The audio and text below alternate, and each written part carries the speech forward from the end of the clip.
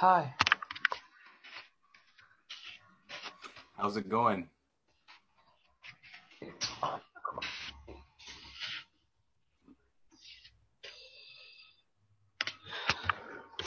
Oh wow, hey. It's not A, it's um remind me of Adrian. your name. What? Adrian. Adrian. Yeah. Well, it's good to see you. Good to How's see you too. how's every Yeah. So I've seen you around kind of in the background, right? A few times. Um Yes. but is your practice going well? Yeah, very well. Yeah. Good. Not so much on the meditation, but on the spiritual progress in general. Yeah. Well, it kind of goes what's most important, right? I mean, I think it's how you live your life and Yeah. how how you meet things, not necessarily on the cushion, more just in life. Yeah, I'm trying to put order, or not so much of, maybe that's a strong word, but to fix things that I think it can be better at the mundane level first. Mhm. And and then we'll talk about the other dimensions of spirituality. Well, in many ways, it almost is all the mundane level, right? Like, um, yeah, I think so. Yeah. And how are you doing? I'm doing well. Yeah, I'm doing well. I mean, sort of I'm in the fourth month of my new job and I'm really liking it. So yeah, that's going really good. I also signed up for a gym, so I've been going to that. And yeah, so it's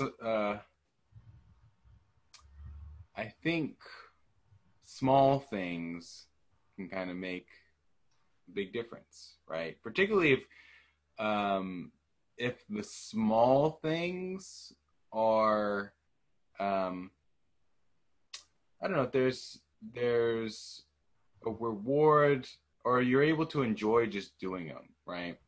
So like the gym, that's one of those things I enjoy just doing. Meditation is one of those things that I just kind of enjoy doing. Um, and then the work, I like my job. At least I like my field. Um, there's definitely challenges in my field. I'm a psychotherapist, but yeah, I think I lucked out. I feel blessed with the job that I have. Uh-huh. That's good. Have you heard about the stuff with Culadasa? Oh yeah, no, that's one of those reasons why I wanted to come just a tiny little bit early because I was like, oh wow, maybe we can start talking about it. I don't know how much I imagine. I don't know how much we will talk about it. Maybe will be a lot, probably a lot Oh, because I think people will have questions about it, or maybe not. So yeah, I've heard. I've also heard about it. I'm very surprised. Yeah, it was I didn't expect it. surprising. No, neither did I. I think um, because well, if you look on one hand, like his crimes, I'll use that word, are not that bad. I mean, it's more the worst thing is he's like, what is it like this horn dog? Well, that and then the funds, right? Using some funds to pay his mistresses or his Yeah, well, he prostitutes. That's hasn't. that's I mean, he hasn't said that he used funds. I mean, but that was an accusation, I think, right? That's what the board yes. was saying. Yeah. Yes. Also, he has admitted to have committed adultery, Yeah. and but we don't know if it was with prostitutes, with regular woman, or if he used the money he received in Patreon for that. Mm-hmm. Wow, I was very shocking. Like I didn't expect that from Culadasa. No, and I think that's the part that right that people struggle with. Not in this case, luckily, it's not like the crime. There's like, oh my God, how is this? Because some of those people are just abusing their students, abusing kids and all sorts of really horrible, horrible stuff. I mean, this stuff is bad, but it's more. I mean, um, Well, it's if he it. I could was, go ahead. if he would, if he was abusing students, then shut off the film and we get to other thing because I mean he was supposed to be an arham. Well, so exactly that, and so that's the thing, right? It's the higher standard, right? And it's the falling short from that higher standard, and he, and the thing is with this, it's not you can't blame it on the sort of the student's projections, right?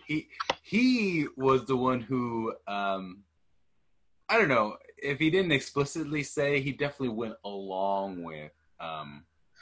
Sort of, you know, kind of moral perfection with the arhants. Well, definitely as you get to the higher paths, it's like you wouldn't be doing this type of stuff, right? And so then it's like, well, what I mean happened? you're supposed to overcome the mundane attachments at first path, right? Like No, no? definitely not a first path. No. Well, Okay. so okay, maybe I should rewind that. Some people say some of the most strictest interpretations say yes, right? And I think for that, it does seem more with monastics because actually they start with the strictest sort of, they start as a renunciate. Yeah, well, but I think that's fake. Like, I I mean, that's my opinion. It's not the same to renunciate than to repress yourself, Mm-hmm. and I think they are way more repressed than they have actually overcome the desires. Yeah, I mean that's I mean, if probably you have yeah. overcome the desires, why do you need the rules? Mm-hmm. Why do you need to Yeah, force yourself to not do that? yeah. So this just opens up that wider debate, and of course, yeah. The sad part is that it does feel like Culadasa wasn't honest about, or he was Yeah. hypocritical, right? That's what it strongly. You can't. I don't think you can walk away without some of that impression, right? If you um, yeah, because I think that's just the honest. That's what you would think, right? And he could have done more to have been more honest, I mean, it would about be very that. easy to do. I mean, you just had to, okay, I don't want to keep the marriage going. I Mm-hmm. like sex. And I don't want to continue this way. And you can do it because I wouldn't think it's bad. I understand it's pleasant and it's fun and all of that. But Mm-hmm. lying and hiding it and I mean, I haven't taken the precepts, but theoretically he has broken them. And why do you take the precepts if you don't like them? Well, and yeah, it is the case that so like the precepts are to be training precepts, but yeah, he definitely he went pretty he went out of bounds, right? He went off track. I mean, the letter says 10 women. I Yeah, mean, yeah, exactly. It wasn't I just like I thought he was sick. Like he had health problems. I think well he was, but so that's a plus in his vitality, right? I'm Maybe sorry, that's power of guys. meditation. What happened? Sorry, I You what? don't know. Oh well, I mean, it's so yeah. For those who by chance don't know, mostly as I guess it'd be people who don't follow the Reddits. um, so Culadasa, first there was an email sent out from the board, right? The board includes his senior students, the co-authors of The Mind Illuminated, and his wife, right? Signed off on a letter saying that Culadasa was engaging in sexual misconduct, adultery with other women. It was, I think, 10 women is what they said. Some of those women were prostitutes. There was no students were involved. But it also seems like they also say that Culadasa was using some funds to pay pay the prostitutes or siphon off to some of the mistresses or something. So yes, there was some definite misconduct of sexual nature.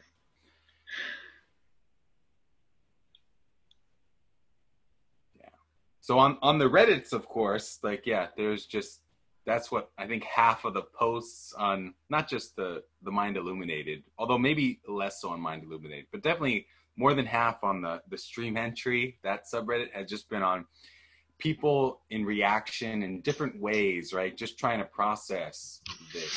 What does it mean? How could this have happened? And all sorts of reaction. I'm thinking of like the whole cycles of grief, right? Denial, anger, bargaining. Yeah. But it's also open to debate, I think, again, about what should we expect of our teachers? What's realistic about insight and awakening and this path and meditation, which is good, I think, right? That is one thing that's good, to take a look at it in another light. But the sad thing is, of course, I think some people, maybe many people, sort of just get disillusioned, right? And think, oh, because this happened to Culadasa, that means it's all crap. I mean, it's not, if you have practiced spirituality in a proper way, you probably would have experienced spiritual progress, so you already know firsthand that it is not crap. That at least I have experienced an enormous decrease in psychological suffering. But it actually, I think that the thing with Culadasa actually says something about what you can expect from the higher paths and behavior, morals, and losing attachments completely. Like, he has practiced his whole life. He knows meditation better than probably most of us. So, he's not a regular person. My view. And yeah, no, and I think you are mostly right. I think you're mostly right in the sense that, like, there is something away that we are human, and there's a complexity to it, and oftentimes the views of attachment, right? These views of overcoming behavior become like overly simplistic. Like really, what does it mean to overcome craving, right?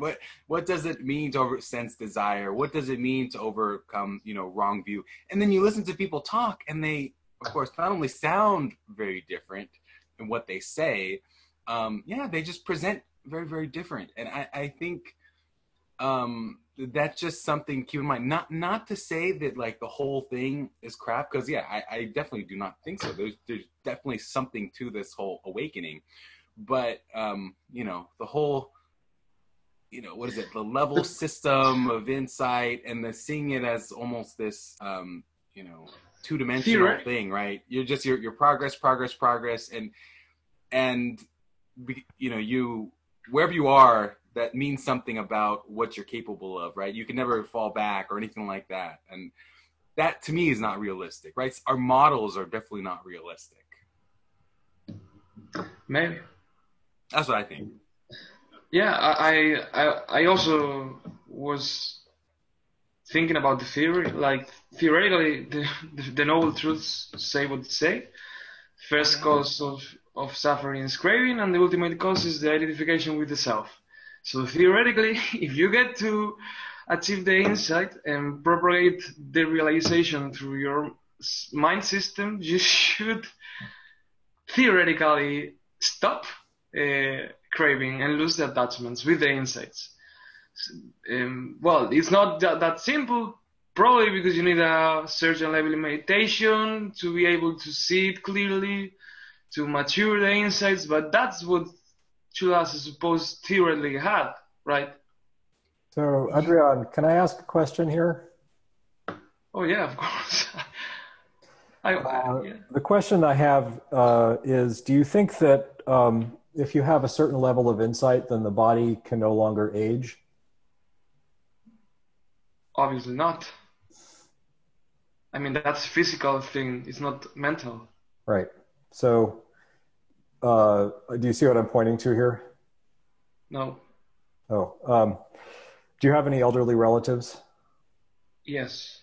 Yeah. So have you ever noticed that as they get older, their judgment tends to... Yeah. So I don't know if that's what's going on here, but I think it's one thing to be aware of. Doing these practices, I think, can have a really dramatic effect on our lives and make our lives a lot better, but it doesn't stop the process of aging. It doesn't stop the process of senescence. For me, one of the things that's been really nice about this process is that I no longer fear that the way I used to. Which is not to say that I never have any reaction to that, but nevertheless, I have a mom who can't get up out of bed, can't get up out of a chair on her own, and she had a stroke when she was in her late 50s, and her judgment was massively changed by that stroke. And I think that one of the things that we need to remember as practitioners is that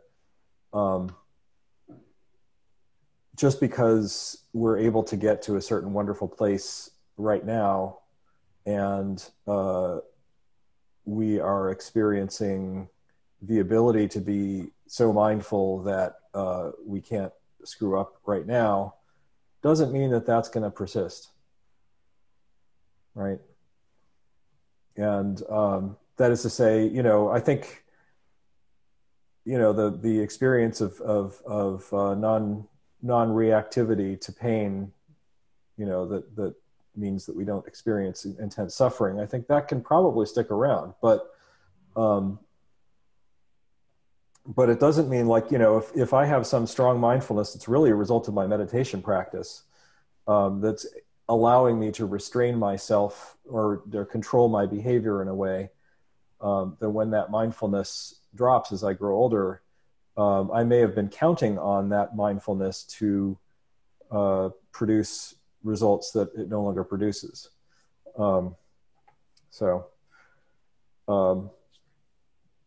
Anyway, how many people are here who want to talk about what happened with Culadasa, and how many people are here who want meditation advice? Maybe the people who want meditation advice, could you raise your hands? There's great. People who want to talk about Culadasa and all of that, can you raise your hands? Okay. So I'm in the undecided or whichever comes up category. Yeah. I'm in the I don't know phase. They also feel like pretty connected topics. Sorry? They also feel like pretty connected topics. Oh, yeah, definitely. Yeah, this is Kevin. I want to jump in because Edel and I were talking about this morning. One thing that we've noticed is just before, not to get political, but, there was a time in our political life in America when things were pretty stable and things were pretty even. And,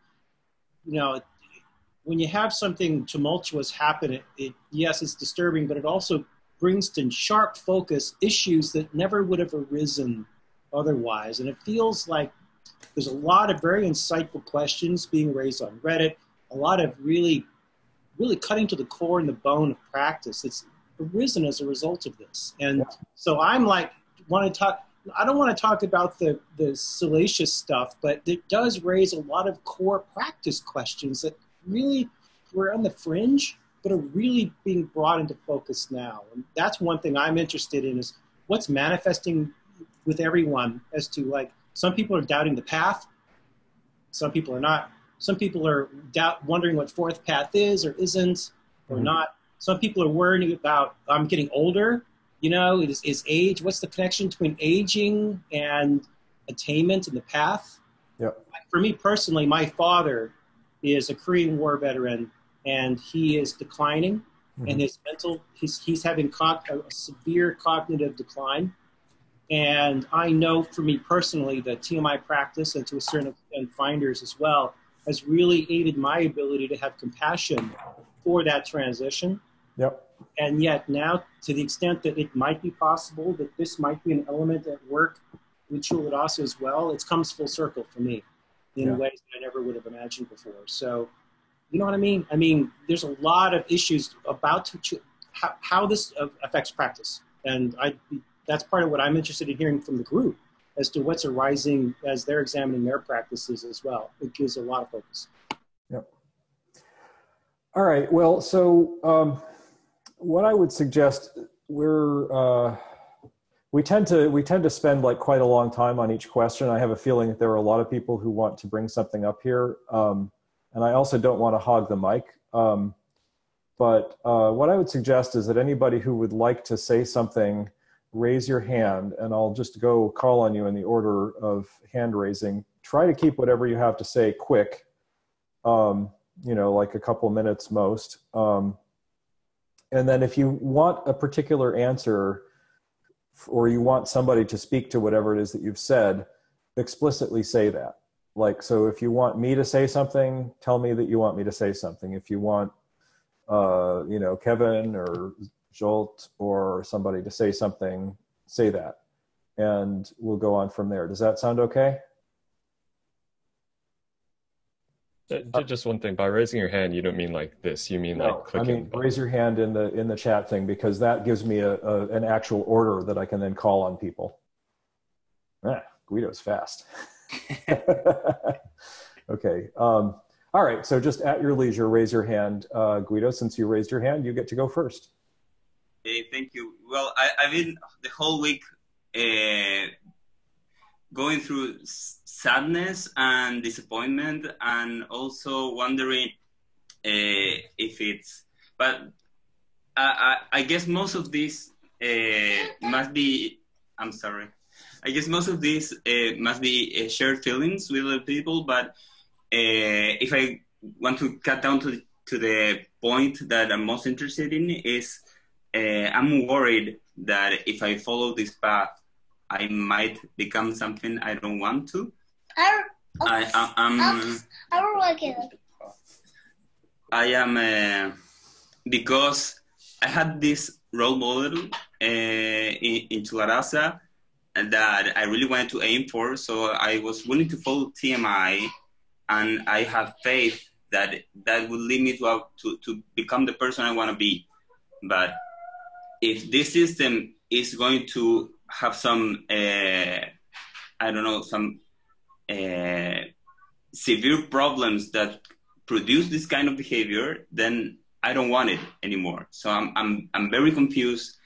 I for the past 2 years, I've been following this very focused, and now I don't know where I am. Okay.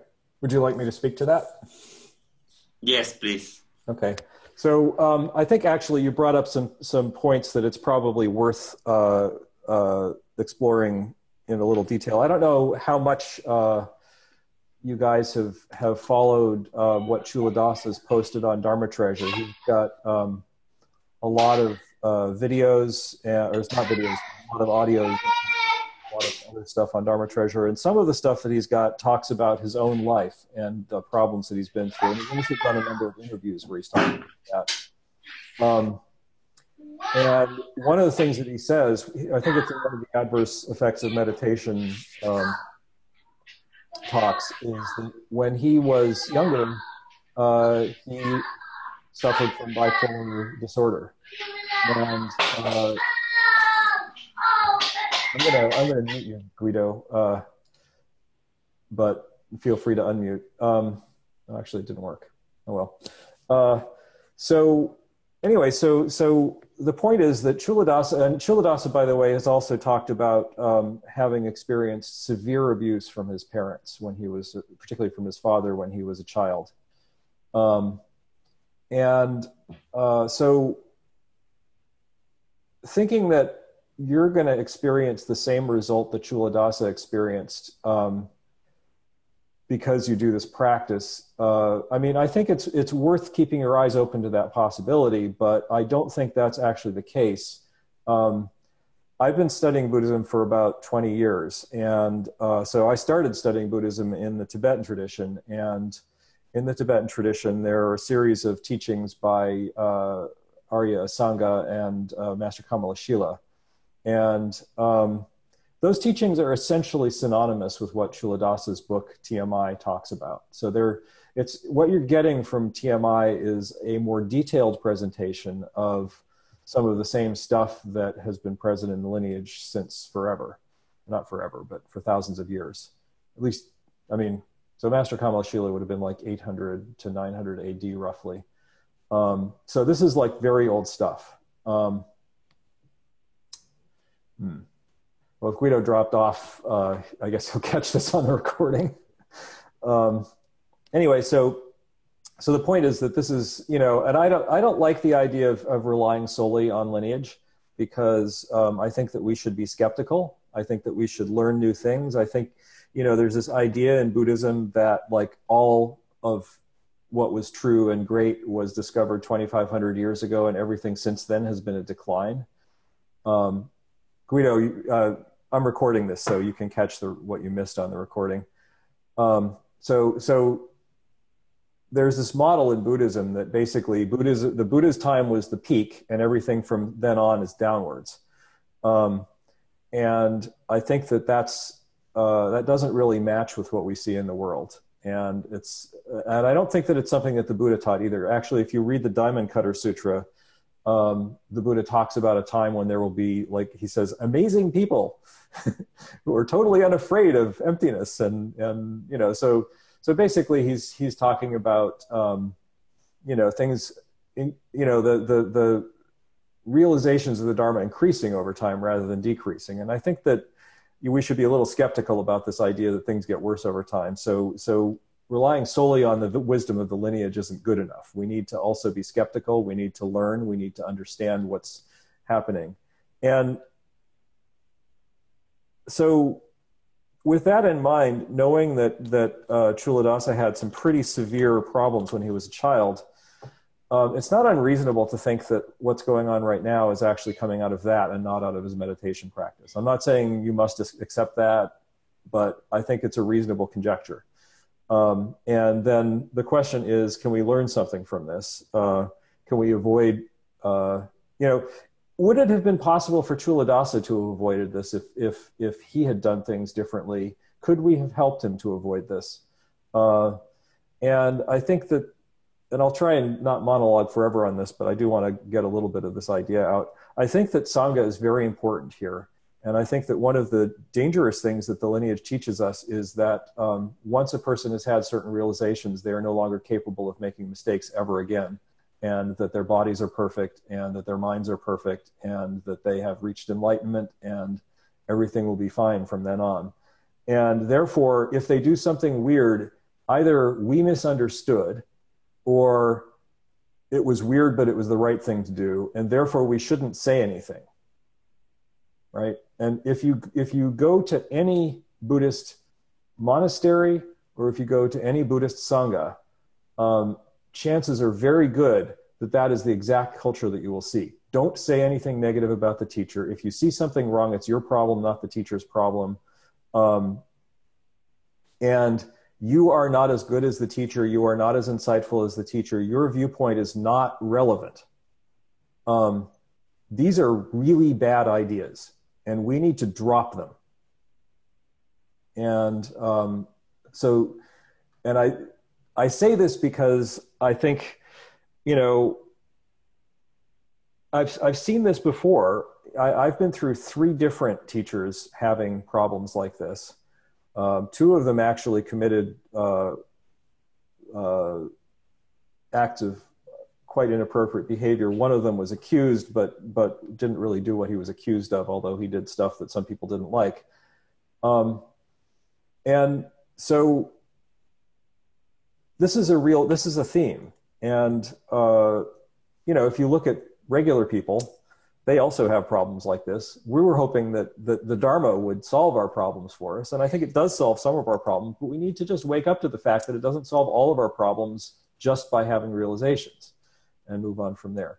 So I monologued for a really long time. I apologize. I would like to keep this a little bit short per person. So let's go to James and let James have the floor. Yeah, thanks, Ted. I'm not going to say very much at all. Personally, I don't know how I have reacted exactly, but it's been interesting to see the reactions in the group that Andrea and I take part in. And there's been a lot of people that have reacted quite strongly, and as many people have already said, really kind of threw doubt on their practice. The other side of it are the people that have reacted in a similar way as I think I saw Peter articulate on the subreddit, where it's given them a certain amount of freedom in their practice now, almost allows them to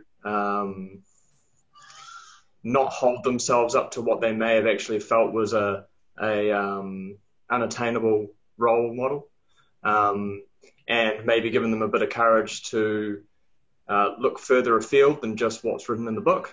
And maybe that was a realization that I had with my practice, having had an experience that didn't unfold exactly as it was described in the book. But I guess the main reason that I'm here is just to see how other people are reacting as well. And for me, I think it's been a source of really great practice. I personally haven't questioned too many things as a result of it, but I've heard a lot of my friends that have. And it's always good to hear other people's viewpoints and how other people respond to those viewpoints as well. So I guess I'm here just to show a bit of support and to act like this a sangha of some description, and just see what people have to say. And thank you as well, Ted. I think you've been the ever-resounding voice of many lines of reason. So thanks. Mm-hmm. Yeah, thanks, James. Okay, so let's see. Riff, you're next. I have a couple different topics, but maybe I'll talk about one and then put it down and raise my hand again and go to the back of the queue to talk about the other to give people a chance.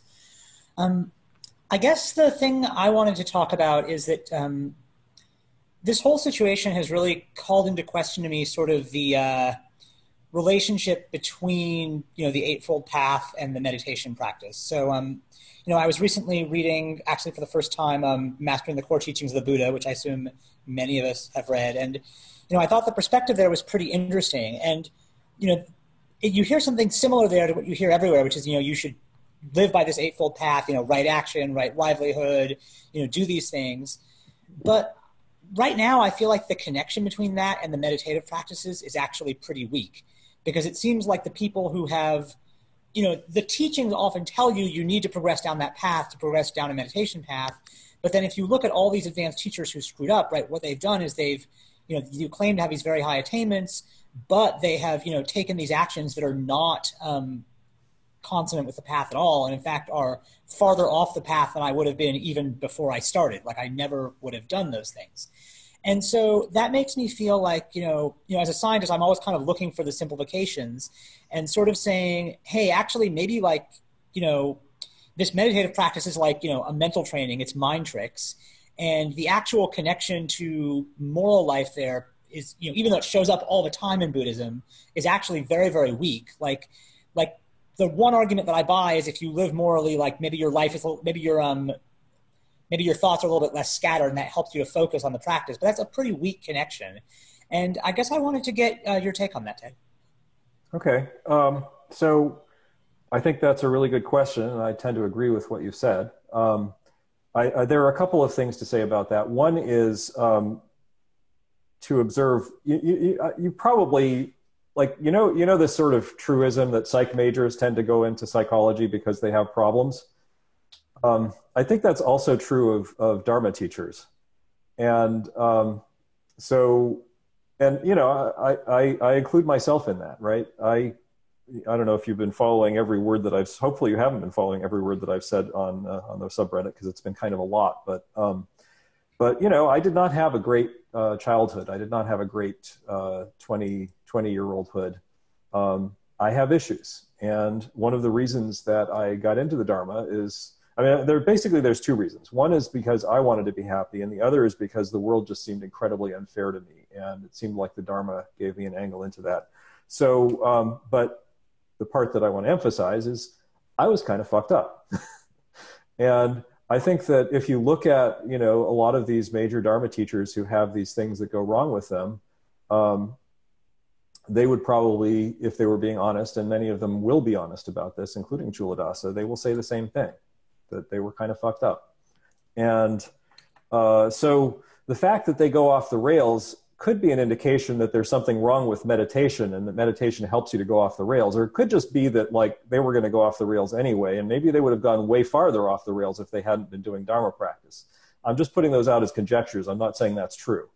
And then I think that, another thing that's true is that there tends to be, people tend to think that emptiness is sexy, right? Realizations are sexy. Everybody wants to have realizations. Those are the fun part of Dharma practice. And, this Vinaya stuff, the teachings on ethics and the practice of virtue, whatever you want to call it, are boring. And I've actually encountered very few teachers who were able to help their students to navigate that. So, one of my teachers, Geshe Michael Roach, who had some rather fun accusations put against him, was actually very emphatic about the importance of the teachings on virtue, the practice of virtue, and made that one of the core parts of what he taught when he started teaching. And I got a lot out of that. And I think that we as potential teachers should keep that in mind. It's, for me, the challenge, and I think that this is actually part of our problem. The challenge is the stuff that Geshe Michael taught me had a whole bunch of cultural baggage in it that I think is harmful. And so I don't feel comfortable teaching what he taught me, because I actually feel like I was damaged by some of the things that he taught. And yet at the same time, some other things that he taught were extremely valuable and important.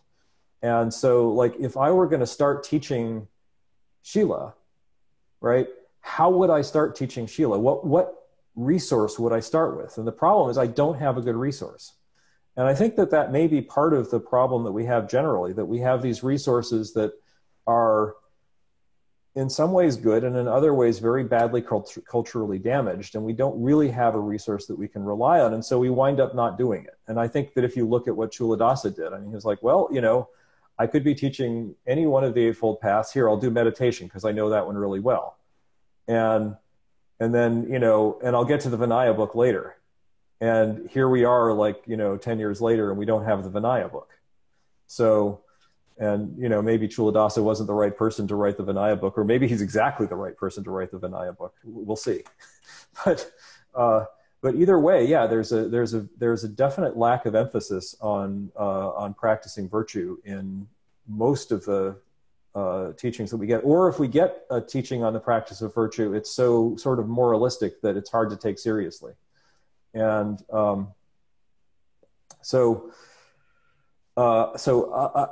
personally, I would say, first of all, I do not think that practicing meditation and awakening is going to cure your problems with morality, right? And secondly, I think that we need to take this seriously as fellow practitioners, as part of a lineage that has had some problems, and see if we can figure out a way to approach this. I've been thinking about writing a book for a long time, and this recent event has made me think again about writing a book. And I think that one of the key elements of my book is going to have to be a modern take on the practice of virtue, which is a little bit shirty, right? Because like, who am I to tell you how to practice virtue? And who am I to say that the stuff that I got from Geshe Michael is wrong and what I think is right is right? But somebody's got to do it. And I think that the attitude to have about this is that we should be experimental about this. Like, if I write something up, you shouldn't read it and think, oh, wow, Ted is a wise master. I will take refuge in Ted and believe everything that he says. What you should do is read it and then criticize it. And we should all do that. We should all be criticizing each other, not in a bad way, but in a helpful way. I think you missed this point. I think that you should think about this thing, or, I think that what you said about this isn't correct, and here's why. Not, you are the high holy Lama and your word is inviolate. We can't do that. I think that is the feedback mechanism that's missing. So, does that help? Okay. Lewis is next. Okay. Yeah, my worry is about that meditation maybe just like covers up suffering, like you have suffering and then you put layers onto it. Like a month ago, the co-author of the Mind Illuminated wrote an article about how you wake up and cleaning up are two different things. And then he talked about how he went home after a retreat and then got in a fight with his wife. But I would say you would only like call it a fight if you are suffering. So it should fall under the waking up part, which should release, or where you should transcend suffering. And that's also my thought with Culadasa, that he was really good at meditating and then covered up his suffering with it. Yeah, that's basically it. And I would appreciate if you could respond to that. Yeah. So I think that's a good insight. I think that's exactly right. Essentially, if you look, I've studied with Jeffrey Martin, and Jeffrey Martin has a ton of ideas about awakening and has collected a lot of data. And so he has this list of locations which seem weirdly similar to, but not exactly the same as the four paths of enlightenment, right? And the way he describes it, the experience of suffering gets less and less. And it's not necessarily that the conditioning that was causing the suffering has gone away. It's just that the connection between the pain and the mental suffering has gone away. And so, as you say, that becomes a mask. So it seems like somebody who's in his location 4, which would be sort of the equivalent of fourth path, not exactly the same. Culadasa is really down on that, but take that for what it's worth. But his definition of location 4 is that you don't experience emotions, and that includes negative emotions, obviously. You are in a place that is very free. You also don't experience agency. You don't think that you're in control of your actions. And you could see where that would be a recipe for disaster if your Shila isn't very good. And so, and then if you look at, there's this huge body of work now in the awakening community about growing up versus waking up, and that totally matches my experience. My experience of, call it stream entry if you want. My experience of that was that a whole bunch of problems that I was having, I stopped having, but there were quite a few behaviors that I had that were no longer restrained. And fortunately, I feel fortunate. I spent 15 years studying with Geshe Michael Roach, and he was very emphatic about Shila. And regardless of my complaints about certain aspects of what he taught, I think that the teaching as a whole was incredibly good. And I feel like that really helped me to navigate that transition, so that I would notice behaviors that I realized were unwholesome and restrain them. And so I think that I think that we should all have in mind that we have two tasks, not one. You know, one task is have realizations. Those are great. But the other task is grow up, like do the work to clean up all of our, that's a very high bar, right? I don't think that it's realistic to think that you're going to get rid of all of your negative conditioning. By negative conditioning, I mean conditioning that produces adverse results when it goes off, right? Like, you know, somebody says something that offends you and you yell at them. That's an adverse result. You yelled at them. So cleaning up the negative conditioning is essentially orthogonal to awakening. Awakening can give you the ability to clean it up faster, but it also gives you the ability to not suffer when it happens, as you were saying. And so you might not be motivated to clean it up. And so you need to go into this with the idea that you're going to do that work and not just like, you know, enjoy the wonderful feeling of not suffering, because it is wonderful. You know, even at like my not arhat level, it's wonderful. It is wonderful, the amount of not suffering that I'm doing. But that doesn't mean that I don't have to do the work to clean up my negative actions. Like I don't, you know, so anyway, I don't want to go on forever about this, but basically, yes, you are 100% right, and we need to do that. So thank you. I would just, my question was more about that, like meditation suppresses suffering, and it is still there in a way. That's my worry. So would you, when you do unwholesome behavior, that you don't suffer during it, and it's just, you just see that it's not like a nice thing to do?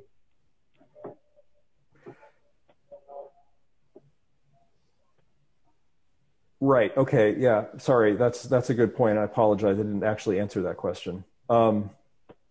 So yeah. So this is sort of the idea that like your subjective experience, your subjective conscious experience changes, but what's going on underneath doesn't change. And so you're essentially fooling yourself. Would you say that's accurate? Yeah. It's like, for example, kind of like if you would take drugs and then once the drugs wear off, all the stuff is still there. Yeah.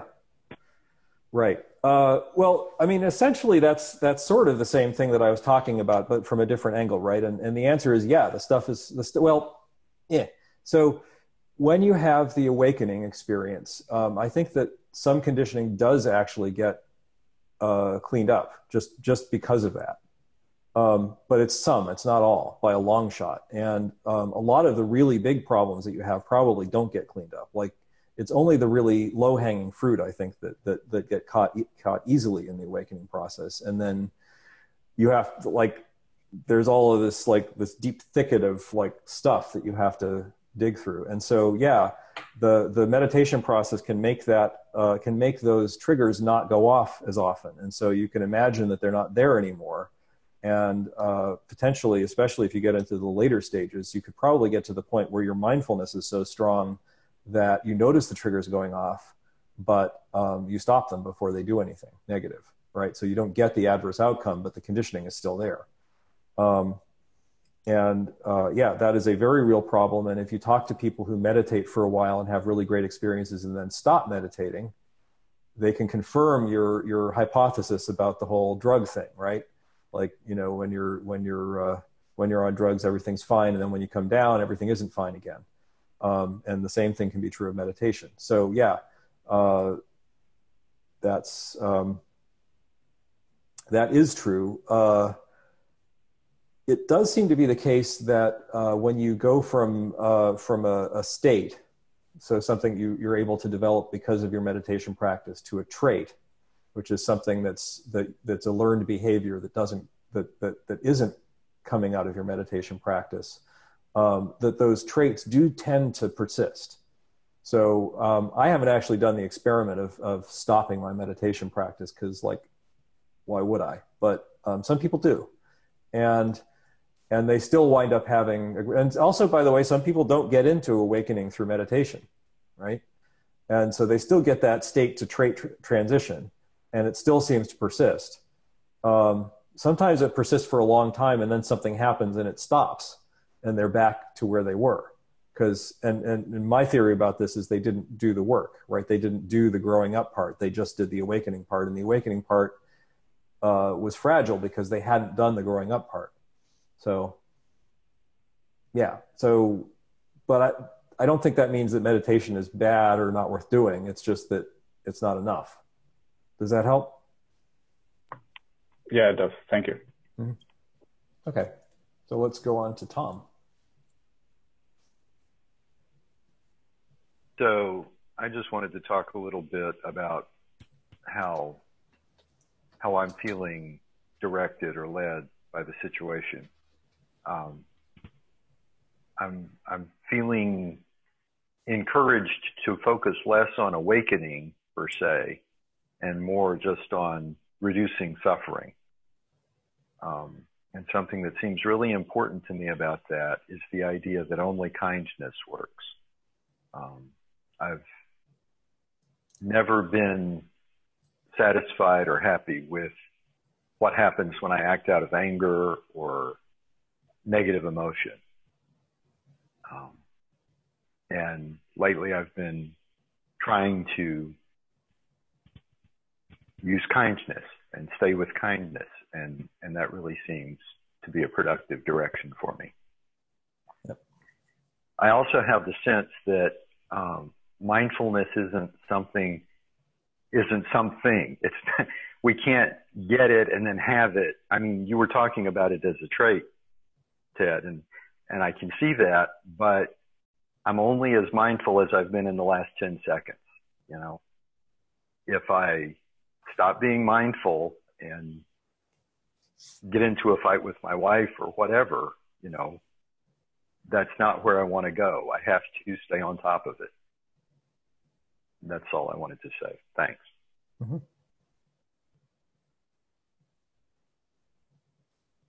Looks like Riff is back.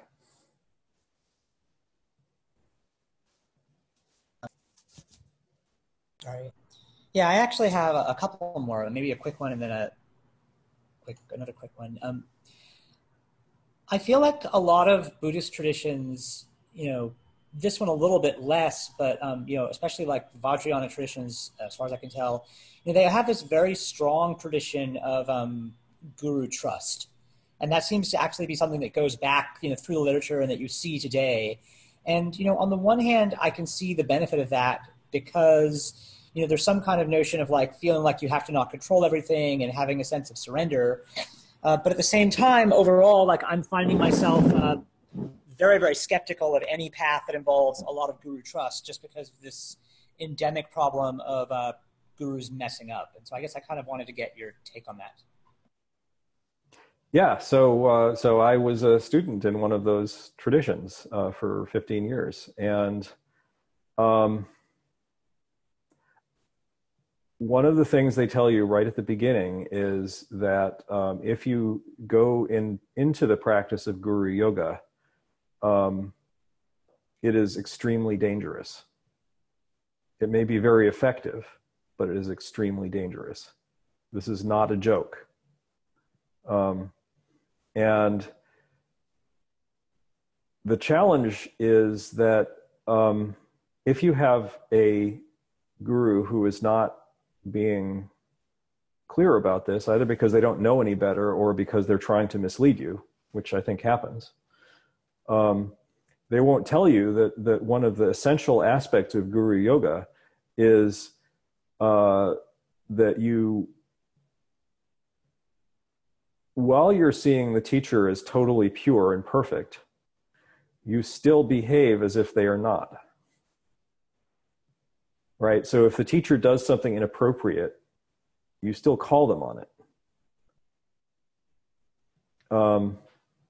And the fact that the teacher has done something that seems to you to be inappropriate does not mean that it's okay to do that thing yourself or that it was okay for the teacher to have done it. Seeing the teacher as totally pure means seeing everything the teacher does as a teaching. And so if the teacher does something improper, then guess what? You get to struggle with that. You get to figure out what to make of it. You get to figure out what the message was. Personally, I have to say, you know, I go back and forth on this because on the one hand, I think that it worked out fairly well for me. in the sense that I now have a pretty good handle on how to do that. But on the other hand, it was 15 years. And there were other practices I probably could have done that would have been better. But the bottom line is that I think if you are going to, first of all, I don't particularly recommend doing Guru Yoga. I think it's, as you say, quite dangerous. Finding a guru that you can really be safe with is almost an insurmountable problem. When so there's a story of Master Asanga. I think it's Master Asanga. No, sorry, not Master Asanga. The Lord Atisha, right? Lord Atisha is famous for having brought the Mahayana teachings to Tibet. And so he had a teacher named Serlingpa, which means the guy from the island of Serling, which is Sri Lanka. So Serlingpa was his teacher. And when he decided to take on Serlingpa as his teacher, he went to the island of Sri Lanka in a little scary boat, which was a dangerous crossing that he could have died on, but he didn't. And he waited 20 years. He studied Serlingpa's behavior for 20 years before he took him on as a Lama. 20 years. And that's something that the Tibetan lineage actually makes a really big deal about. Like they don't just mention that in passing, they highlight that. And the reason is that that's how long it probably would take for you to figure out that the person that you are tempted to follow and to practice Guru Yoga with is maybe okay to do Guru Yoga with. You definitely don't want to do Guru Yoga with somebody that you just met 2 months ago. No matter how charismatic they are, no matter how sweet their teachings seem to be, you don't want to do that. That's not a good idea. And that also ties into the tradition that guru-disciple relationships of that kind tend to be very small clusters, right? It would be weird for somebody to have a Guru Yoga relationship with somebody who had a Guru Yoga relationship with 100 other people. That's just in history until fairly recently, that would just never happen. And now for some reason, it's very common. Yeah. Siri was confused by that statement. Anyway, so Guru Yoga, very dangerous, not recommended. If you want to do it, make sure that you check out the teacher really thoroughly. I think it does work, but there are a lot of other practices that work too, so why not try one of them? So anyway. I had another thing I wanted to share, although I could give someone else a chance. Yeah, let's let, I'm not sure how to pronounce that G, but let's let Gary on go next. Thanks. I have a bit of a question and a warning before that. The warning kind of comes from the situation, and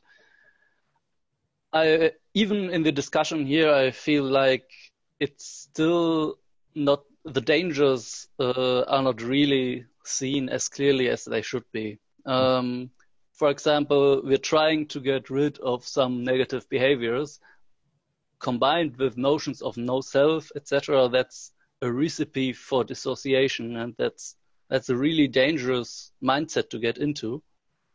And what I want to highlight here in connection to a previous comment, it's worse than just hiding the things. Like we have some negative behavior or suffering, and with meditation we learn to hide it.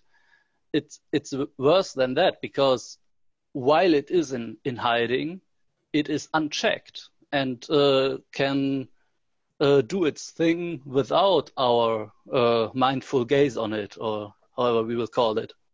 So I think we should be really careful to not fall into the trap of dissociation. And I feel that many meditation manuals don't give this danger enough credit.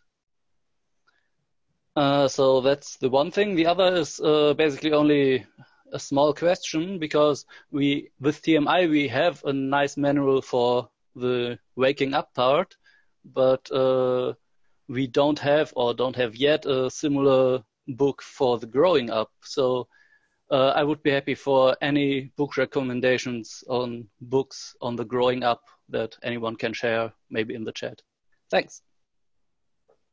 Yeah, that's a really good question, and I don't have a great answer for that. I mean, I've had books recommended to me. I had the good fortune of having access to Jeffrey Martin's Explorers course, which I believe you can take if you want. I know a lot of people don't like Jeffrey Martin, but I actually find his approach helpful, because he's very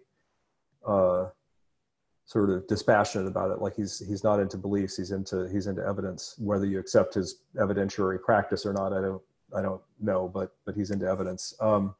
And so his approach to this is all about behaviorism and operant conditioning. And I don't know where he got it from. I mean, Jeffrey doesn't invent a lot of this stuff. He gets it from other people. So basically it's kind of like psychology, but it's a particular approach to psychology. And so if you can afford it, I would actually recommend checking it out, because he gives a lot of really helpful advice about this. And he's probably met more awakened people than anybody else in the world at this point. So he really is, I think, a good resource. That said, there's a lot of other stuff out there. And the book that I think comes up most often is Runaway Realizations, but it's not the only one. So hopefully other people have books to recommend. Sadly, I do not. And let's let Michael go. I was wondering, have you, Ted, specifically listened to this Deconstructing Yourself podcast with Shinzen Young, Why Good Teachers Go Bad?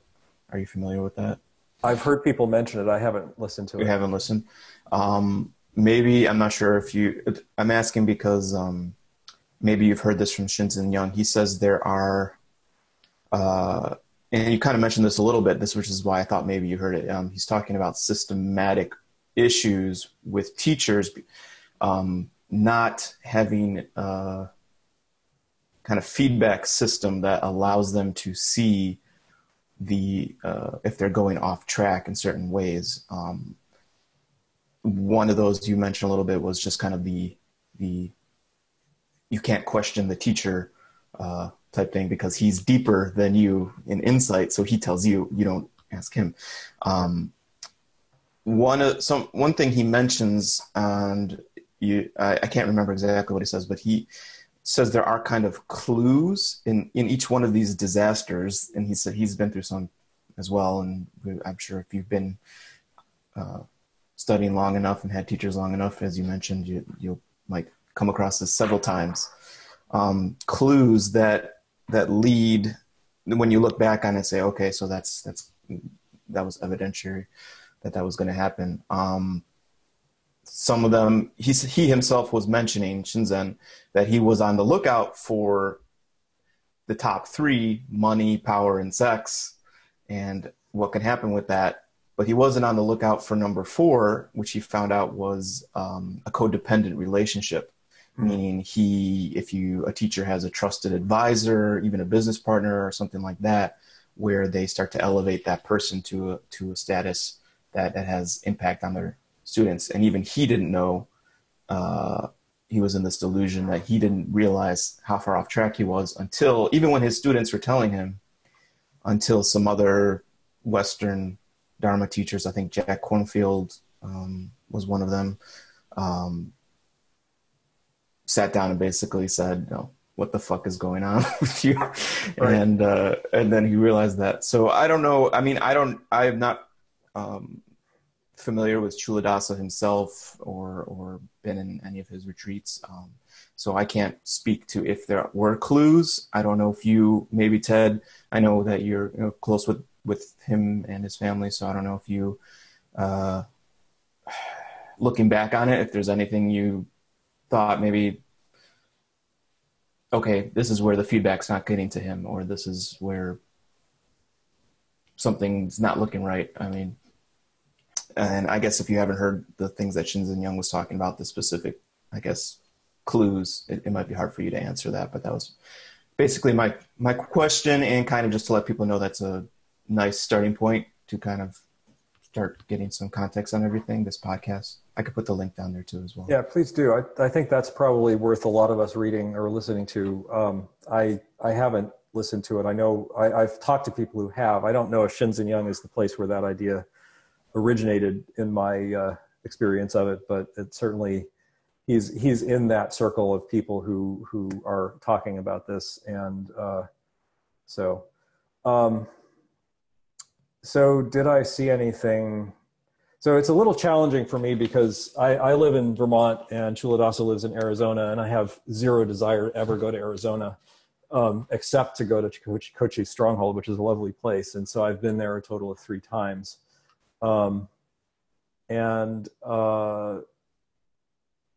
So they're probably, it would be worth thinking about a better methodology. See you later, Lewis. It would be worth thinking about a better methodology for surfacing this stuff. Well, and so I think let me stop you for a sec, because there's something I really wanted to say. I think there's an issue with the premise of the question. The premise of the question is comparing it, because what Shinzen was talking about was pretty much when the Sangha getting polluted, right? The teacher, really just fucking up in what they're doing with the Sangha, or just pretty much, the Sangha being polluted. And I don't feel like that's really what was happening, right? This issue was how Culadasa was polluted. And that's, I think, a very important distinction, right? Because was Culadasa doing something that was, he was behaving unethically with, the community? I mean, yes, but people didn't know about it, right? And it sounds like exactly what you're saying. As soon as people found out, they immediately intervened, right? And I think, they opened it up to transparency, and I think they've intervened in a good way.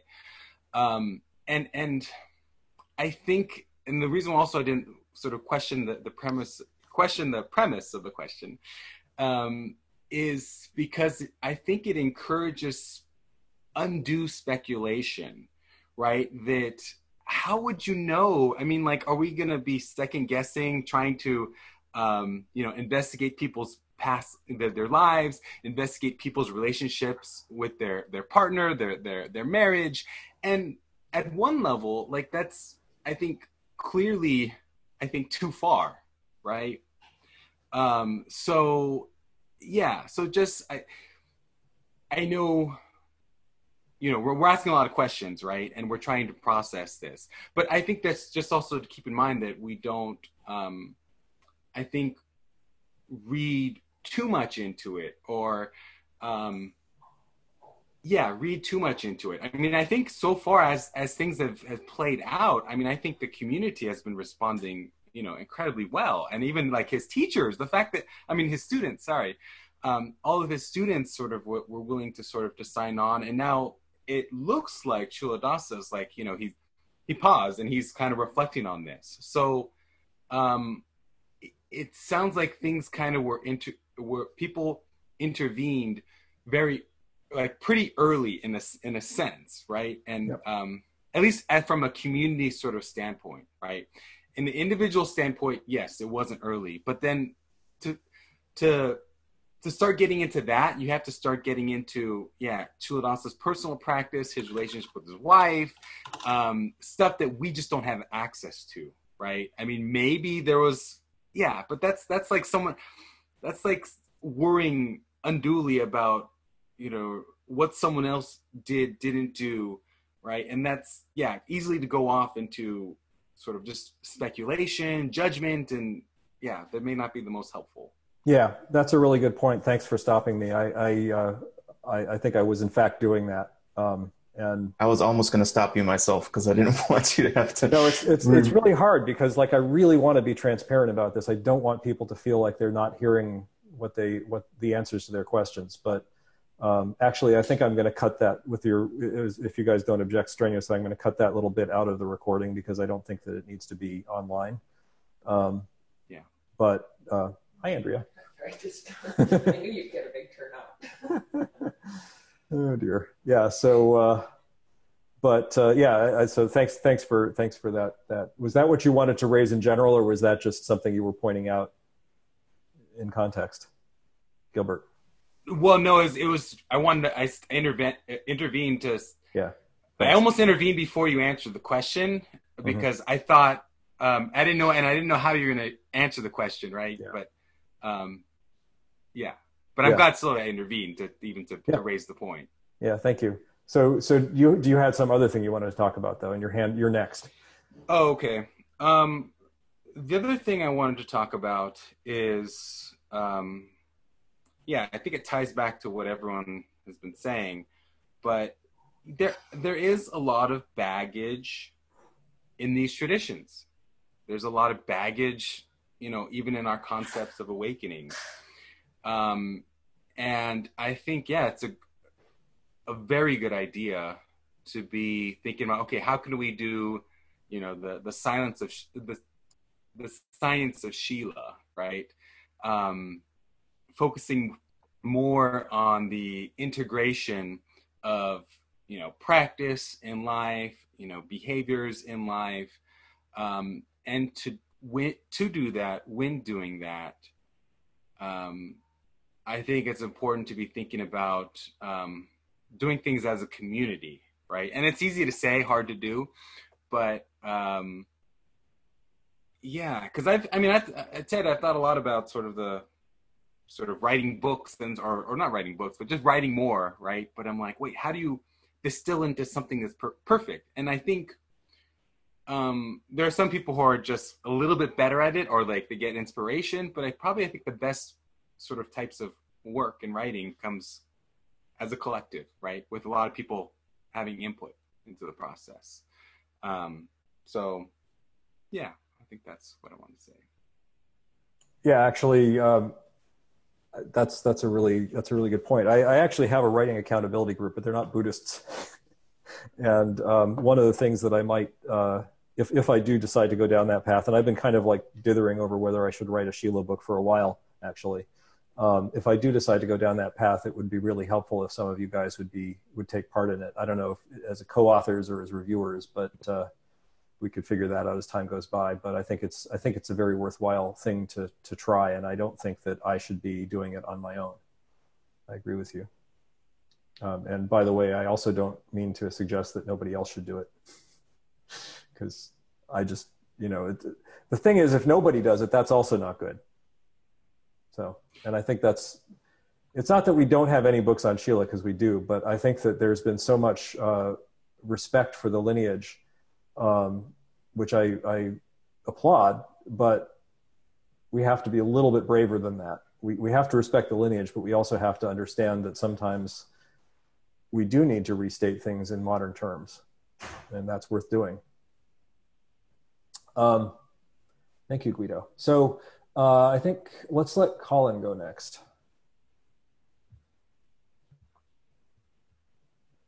Colin?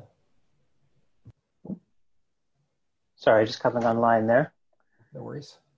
I was wondering what your thoughts are. A couple people were asking about books and stuff to study morality and these kinds of things. But my personal experience has been around just good old-fashioned psychotherapy has been my sort of parallel to the meditation practice. Because I guess in my experience, I did realize through my own practice that there are parts of my psyche which are almost invisible. They become such strong habits, and that you just don't see them, right? They're just your way of being. And I've found that, I still have a lot of work to do, but I don't know if you had any thoughts on that, about parallel practices in in psychotherapy, because I know it's something that Culadasa mentioned he's going back into, and a lot of, I think Shinzen said he did some psychotherapy at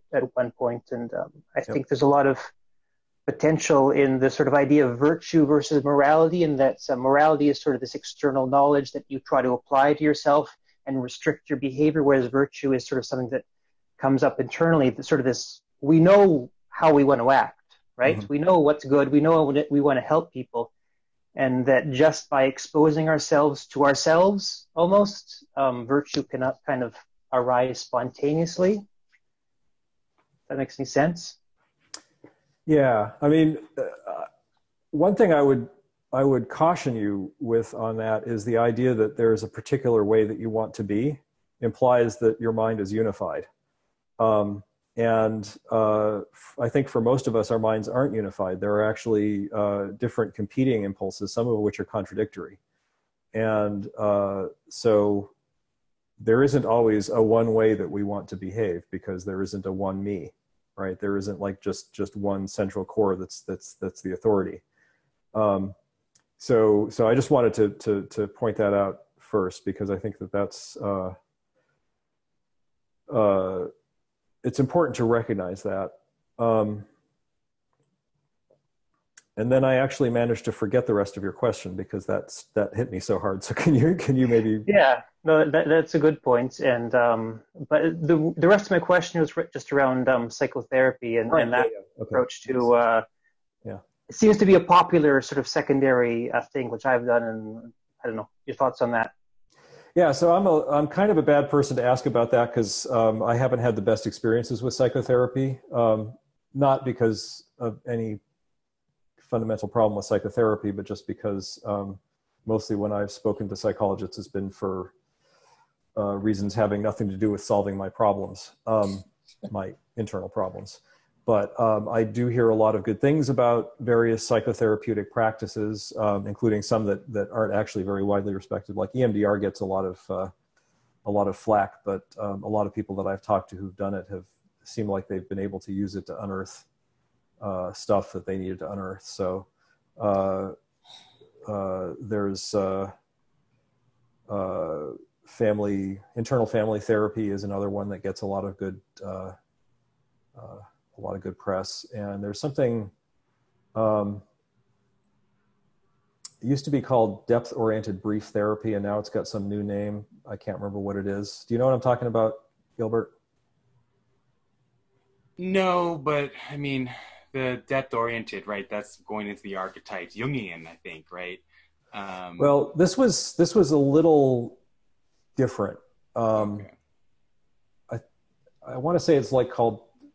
The problem is the new name is like so nondescript that it's like it's almost generic. But anyway, basically the idea is identifying stuff and then creating a state of mind that's contradictory to whatever the stuff is, and trying to get them to both come together at the same time. Because when the contradictory state of mind is present, the negative conditioning is seen through, and then it's weakened. So yeah, the bottom line though is, yeah, it's definitely worth doing. You have to be, you can't just like go to any random psychotherapist and they'll definitely work for you. You have to be part of the process. You have to be a responsible part of the process. And, is this working for me or not? Beware of no, this isn't working for me because they're finding my deepest inner issues that I don't want revealed, trap, which I think a lot of people fall into. I probably fall into it. But yeah, I think psychotherapy is definitely, if you can find a good resource for that, is definitely something that Culadasa certainly has recommended that, for what that's worth. And he's not the only one. And so yeah, I think if you can find that resource, that's good. I'd like to add or question something after you're done. Sure. I can wait. Well, yeah, why don't you hold that thought? Let's let Mike go next, because he's had his hand up for a while. Right. I mean, I wanted to respond to this point, though, actually. Oh. All right, well, why don't you go ahead and respond to the point, and then yeah. we'll do your next I guess I really wanted to question, like, whether we should consider psychotherapy to be a virtue training at all, right? Like I would think instead that, going back to like kind of a mastering the core teachings of the Buddha perspective, like, meditation is about like working on fundamental mind structure stuff. And I think psychotherapy is more about like understanding and kind of getting clarity into your own personal crap, which is very important.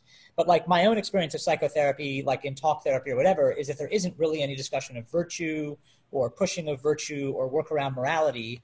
And so I would not consider psychotherapy to be a complete practice. And I guess I would want to be hearing more about other kinds of virtue training than that. So I guess I wanted to get your thoughts on that. So. Yeah, that's a really good point, a really good clarification. It actually, I think, ties a little bit back into something that Colin said earlier.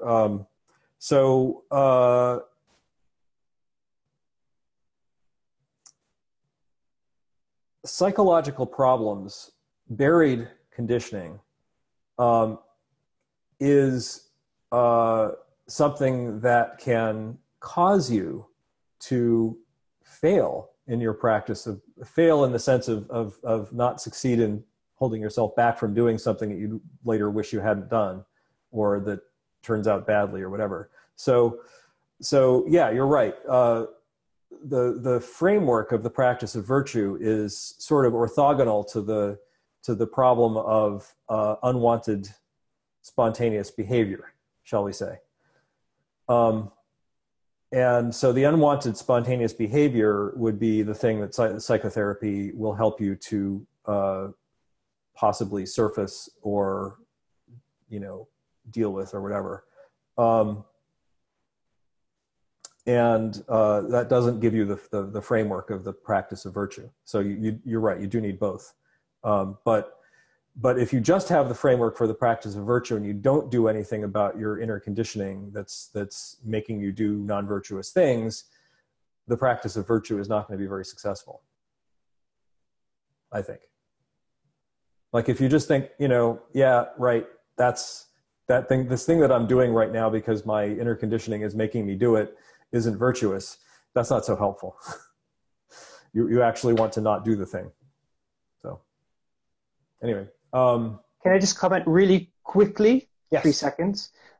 So I would just say one comment, which isn't really a solution to anything, just adds more confusion.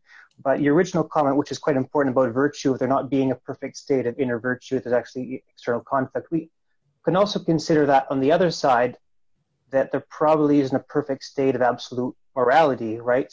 That we can research and find and say, that's perfect, absolute morality. So just another thought to confuse the issue. It all goes into the idea that things aren't things, they're process, right?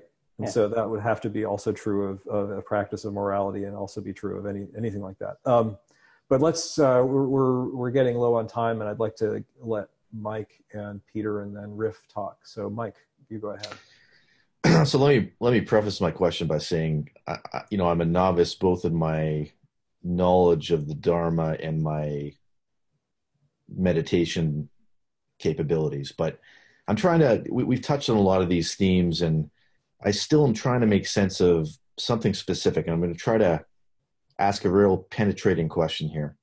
So, and I'll ask it in a couple different ways. So, on one hand, we use the word now.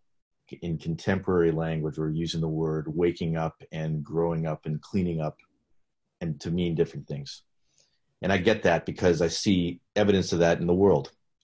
I'm trying to rationalize that view with some of the more ancient teachings. And, the ancient teachings, in my understanding of them, would say that once you've proceeded far enough down the path, you're able to sever the root of craving, and you are able to see cause and effect very clearly. And I think that some of the lineages would say, and Colin, your question seemed to go in this direction a little bit when you talked about the wellspring of virtue coming from within. And it's the idea that at some point, with enough advancement, that it's like you're the clouds in the sky have moved out of the way, and maybe this, your true self, compassion, is able to just arise and manifest. And so it would seem to me that if you put those three things together, the cause and effect piece, the craving piece, and this wellspring of natural compassion, that would yield itself what I would call sila or virtue. And so I'm trying to make sense of it, how should we think about the vernacular of waking up? What is waking up? How is it different from what I described? And then the ultimate question is really then, how could this have happened if all those things come together? Is kind of my question. I hope it makes sense. Yeah, no, that's a great question. And I don't think there's an easy answer to that question.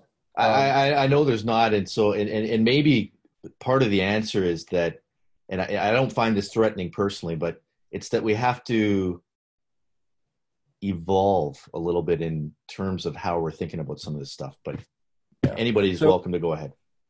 All right. I've been hogging the mic. Does somebody else want to speak to that, or including you, Ted? But anybody want to speak to that, please do. All right. Well, I'll tell you a little bit about the experience that I've had in my wanderings through Buddhism over the last 20 years. So Tibetan Buddhism, Mahayana Buddhism, says that the state of a Buddha is actually quite a bit beyond the state of an Arhat, that they are not synonymous. And the difference between a Buddha and an Arhat is that an Arhat is free of suffering, but a Buddha has omniscience. And what omniscience means is the knowledge of what to do and what not to do. And that's actually the core of what you were just asking about, right? That's the knowledge of cause and effect. So the knowledge of cause and effect, I think you get some of that at stream entry, in the sense that you see the connection between your unskillful actions and the suffering that they cause, and also you see that the suffering that they cause is a mental construct. But there's this idea that you can see what the results of your actions will be in the world. And I think that is a very sketchy thing. Like, I don't know how to do that. I don't know anybody who knows how to do that. I don't think Culadasa knows how to do that. Culadasa has never given me the impression that he knows how to do that. My previous teacher, who is the Tibetan Buddhist teacher in question, never said that he was able to do that. And when I asked him specifically if he could, he said no. So if there are people who can do that, I haven't met them. That doesn't mean that it's not possible to get to that state. But if it is possible to get to that state, we don't have direct evidence of that. All we have is, unfortunately, it looks like Mike dropped off, but hopefully he'll see this on the recording. We don't have direct evidence of that. All we have is the theorizing that we get from the lineage. And by the way, if you look at the Buddha's life, the Buddha had his enlightenment. And so the Tibetans would say at that point that he was omniscient.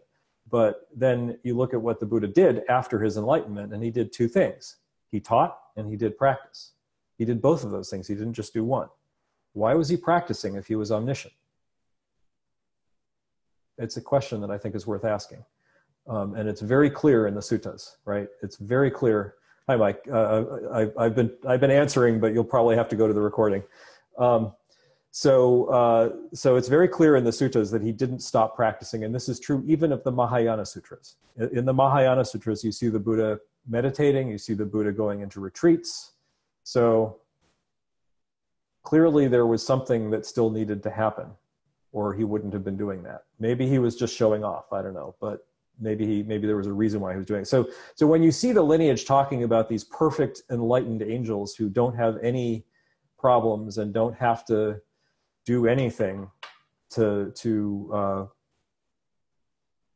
behave properly, one of two things is true. Either they have successfully evolved into that state, and how do we know if we've evolved into that state? Really good question. I don't know the answer. And so either they've evolved into that state, or there's some magic about realizations that just makes that state happen. And I think personally, I find the evolutionary argument to be more compelling than the magical state argument. And in fact, I think that the idea of magical states is something that drops at first path. So for what that's worth. So anyway, I could go on at length about this, but I think I've captured the gist of it, and I'm happy to say more if people want me to say more, but let's let Peter go. Yeah, this is such a complicated topic. So many questions are raised. I think that one thing which I personally found a little bit misleading is that arguing that what happened is due to some childhood trauma or some unresolved, uncleaned up problems. I find it a little bit hard to follow, because if this is a repeated behavior across many years, that is not a one-time mistake. So what I want to say is that the psychotherapy, like was mentioned already, I don't think here it's something we should focus on. I wanted to behave morally before I started to meditate and understand what is it about. I didn't want to be as even before.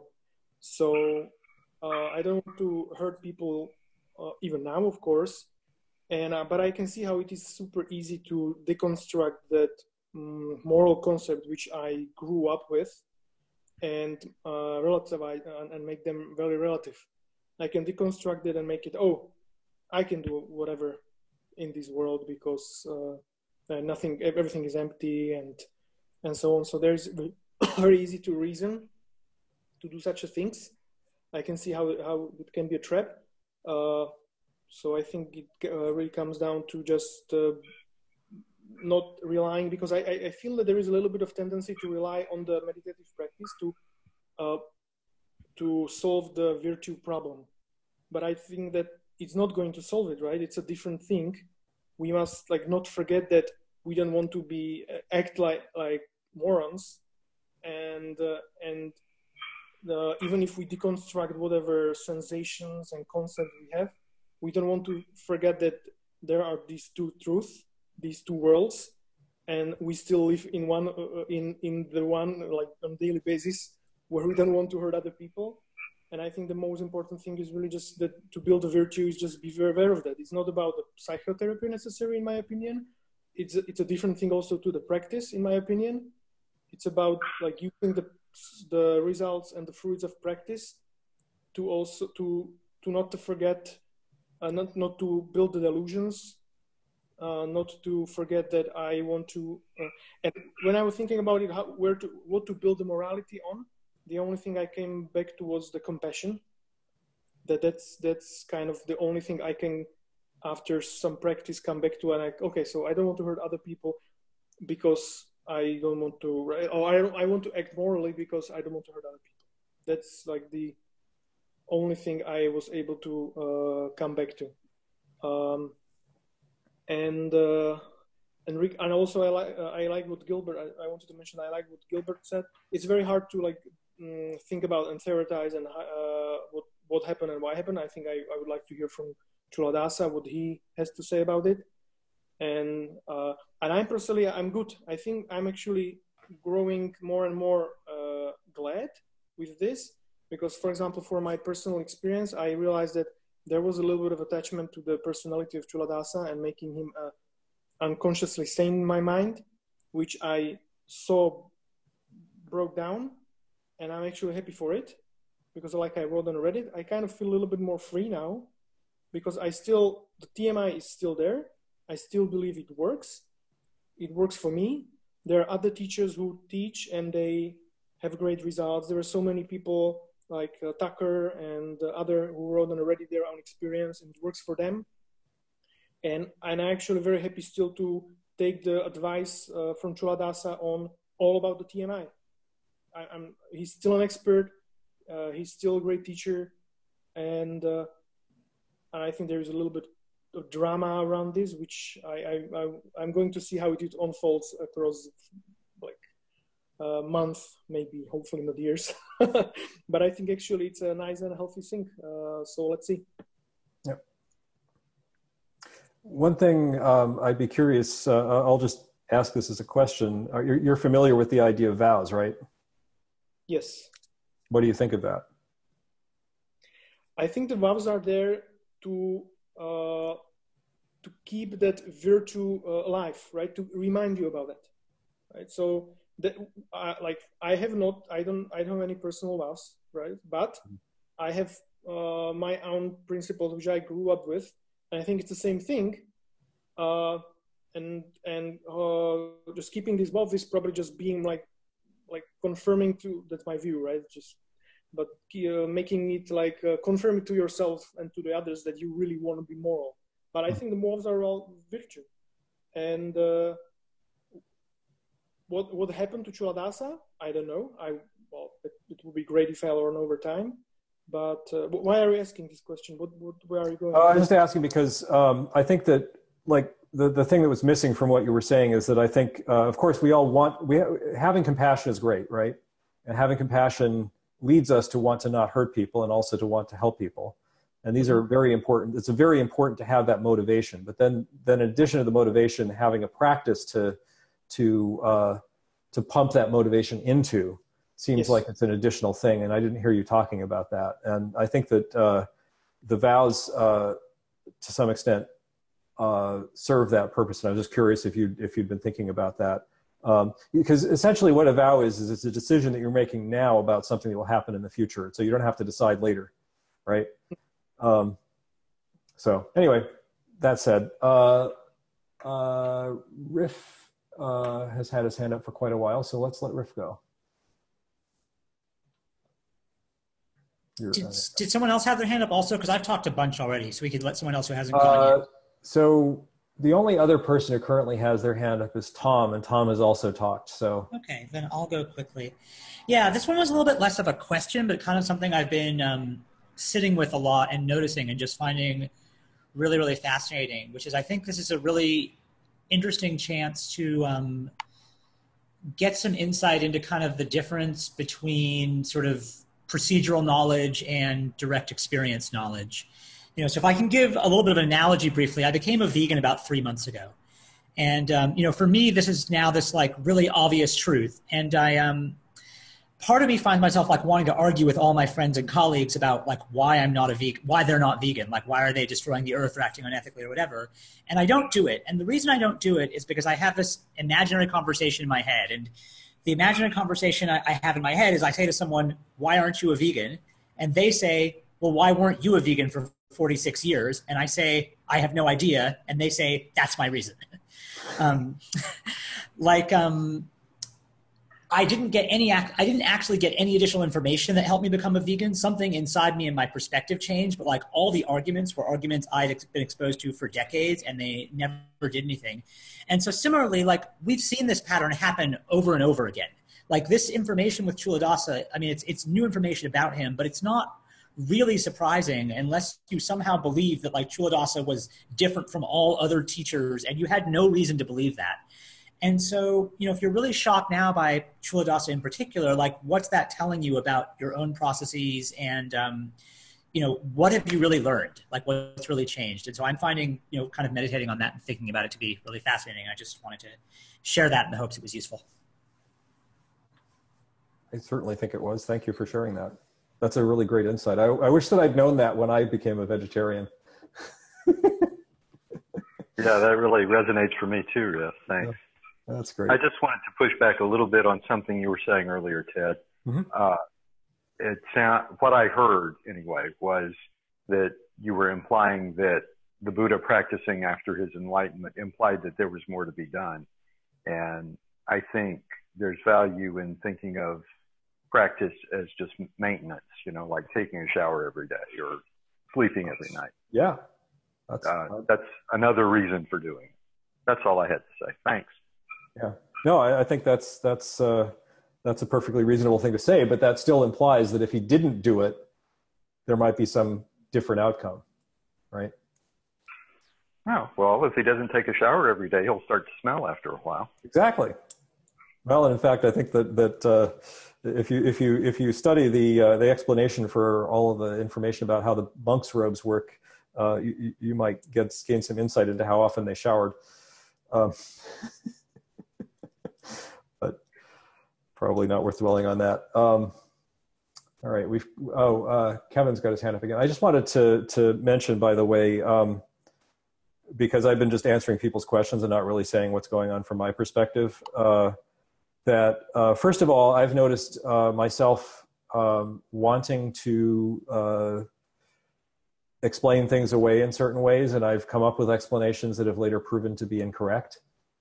Just in the course of the last week as more information, because I have access, because I'm a close student of Culadasa, I have access to information I can't really ethically share with you, but which I don't feel like I'm depriving you of knowledge that you must have. So please don't be frightened. But the point is that each time I hear about this, so when this originally happened, the first time I heard about this was when the board shut down my access to the Patreon feed, and I was like, what's going on? And so my initial reaction was, well, somebody must have accused him of something, but obviously the accusation was false, right? That was my assumption.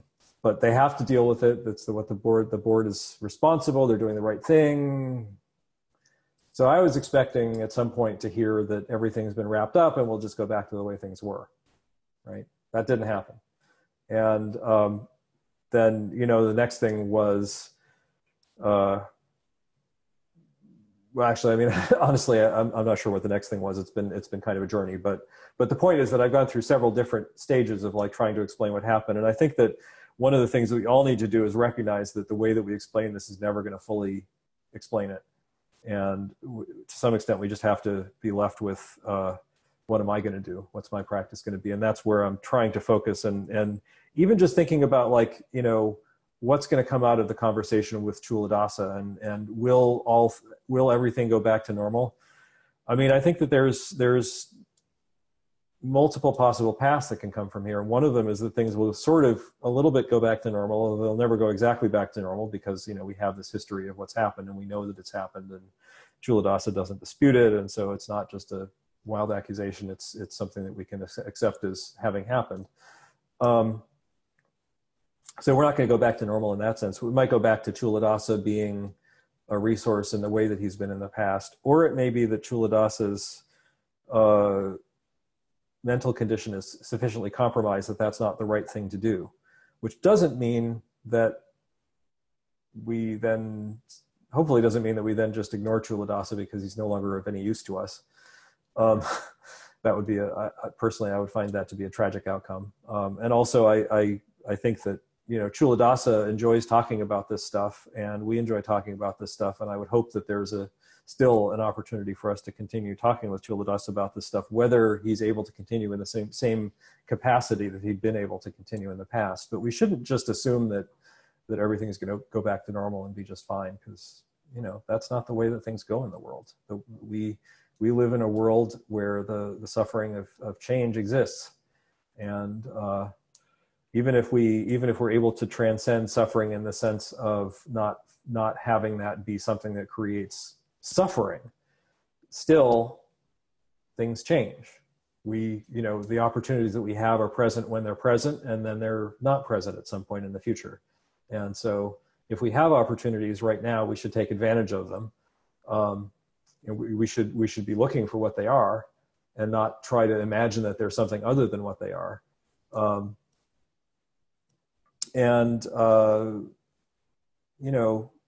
I think for my own part, one of the things that I've learned over the years is to not worry too much about the future, to just accept that things will change and let that knowledge that things will change affect how I interact with what's going on right now.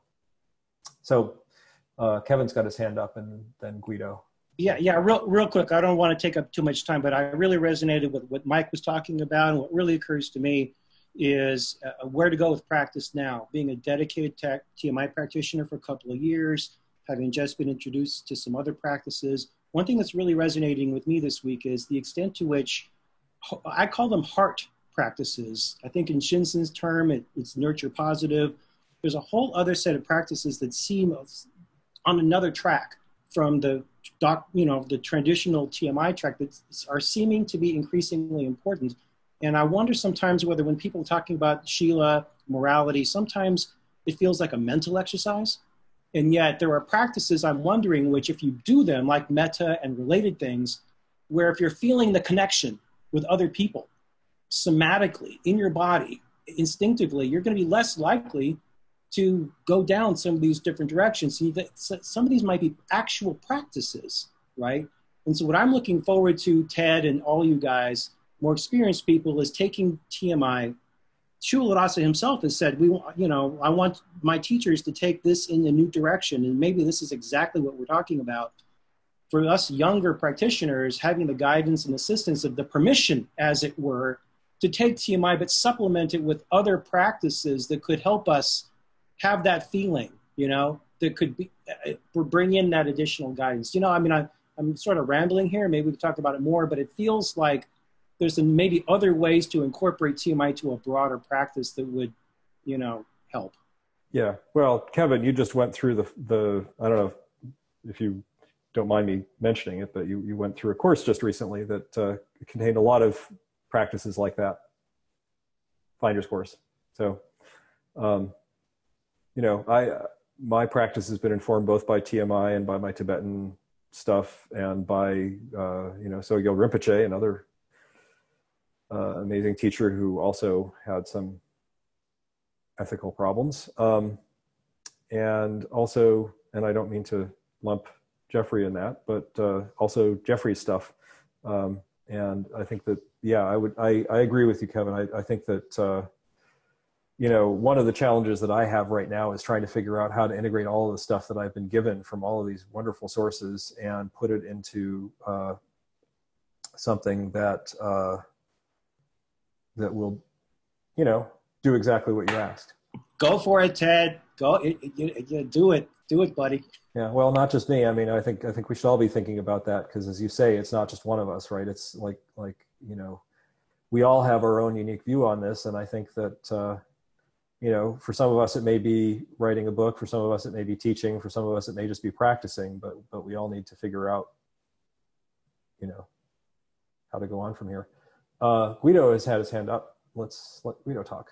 Yes, I just wanted to mention some quick things. The first one is something you said on Reddit that really resonated with me. You said that you can't put this toothpaste back into the tube. And so that really represents how I feel. So I don't think it can ever go back to remotely close to what it was. Mm-hmm.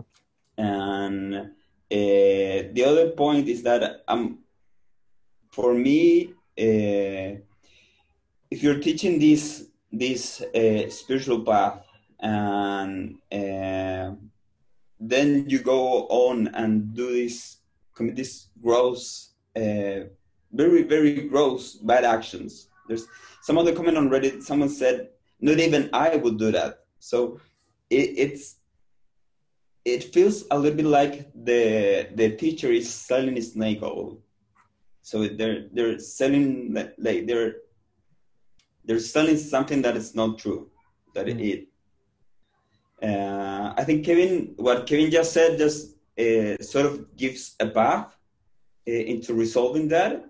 But I also moving forward, I would also be very interested in what you have to say because of what you've been through from your previous teachers. So I really think that book would be very interesting. Mm-hmm. And there's definitely some work that can be done to, I don't know, to guide us all. I personally, right now, I feel very lost. So I had a very strong set of purpose for the last 2 years. Mm-hmm. And now I could really use some. Yeah. What was it that you were really hoping for? What started you on that 2-year path? I think reading TMI and looking up to Culadasa, like, sort of made me feel like I come from a Christian family, so it made me feel like being like Jesus was not impossible. Like it was a path. There was a set of practices that you could do, and you could actually become like him. All right. I think that's a wonderful aspiration. Yes. and that's what I want to do. Yeah. So I mean, you know, I'm assuming you're familiar with the Gospels then. So Jesus at one point pretty much said, "Yeah, you can do that," right? You remember that part? One of his students comes up and asks him, "How do I become like you?" And he answered. He didn't say, "No, you can't do that." So yeah, I think that. And I apologize. I haven't been raised in a Christian background. I just happen to know about that because my Buddhist teacher told me about it, because he was raised in a Christian background. But yeah, I think that that's a wonderful aspiration, and I think the thing. I mean, I can't remember exactly what Jesus said in response to that, but I think one of the two things. Was that when he said, "Love thy neighbor as thyself"? Do you remember that? I mean, obviously you remember that part, but No, I'm not sure actually. No. Yeah, I sort of vaguely think that was the context in which he said that, but it's a I think that that's the essence, right? Like, you know, can I be like Jesus? I don't know, but if I can. Certainly that would be a piece of advice to follow. Yes. And I think one thing to keep in mind there is that this is an aspiration for yourself and not an aspiration to project onto your idols. Right. So. Yeah, very good. Exactly. Yeah, so I mean, one of the great things about Jesus is that we don't get to see him every day, so you know. so we can it's an idea, right? And I think it's wonderful to have aspirations like that, and all I can say, I mean, I would you know, please keep coming and keep asking me that question, and I'll try and help you with it. But it's a beautiful aspiration. I think having that aspiration is a key element to achieving it. So,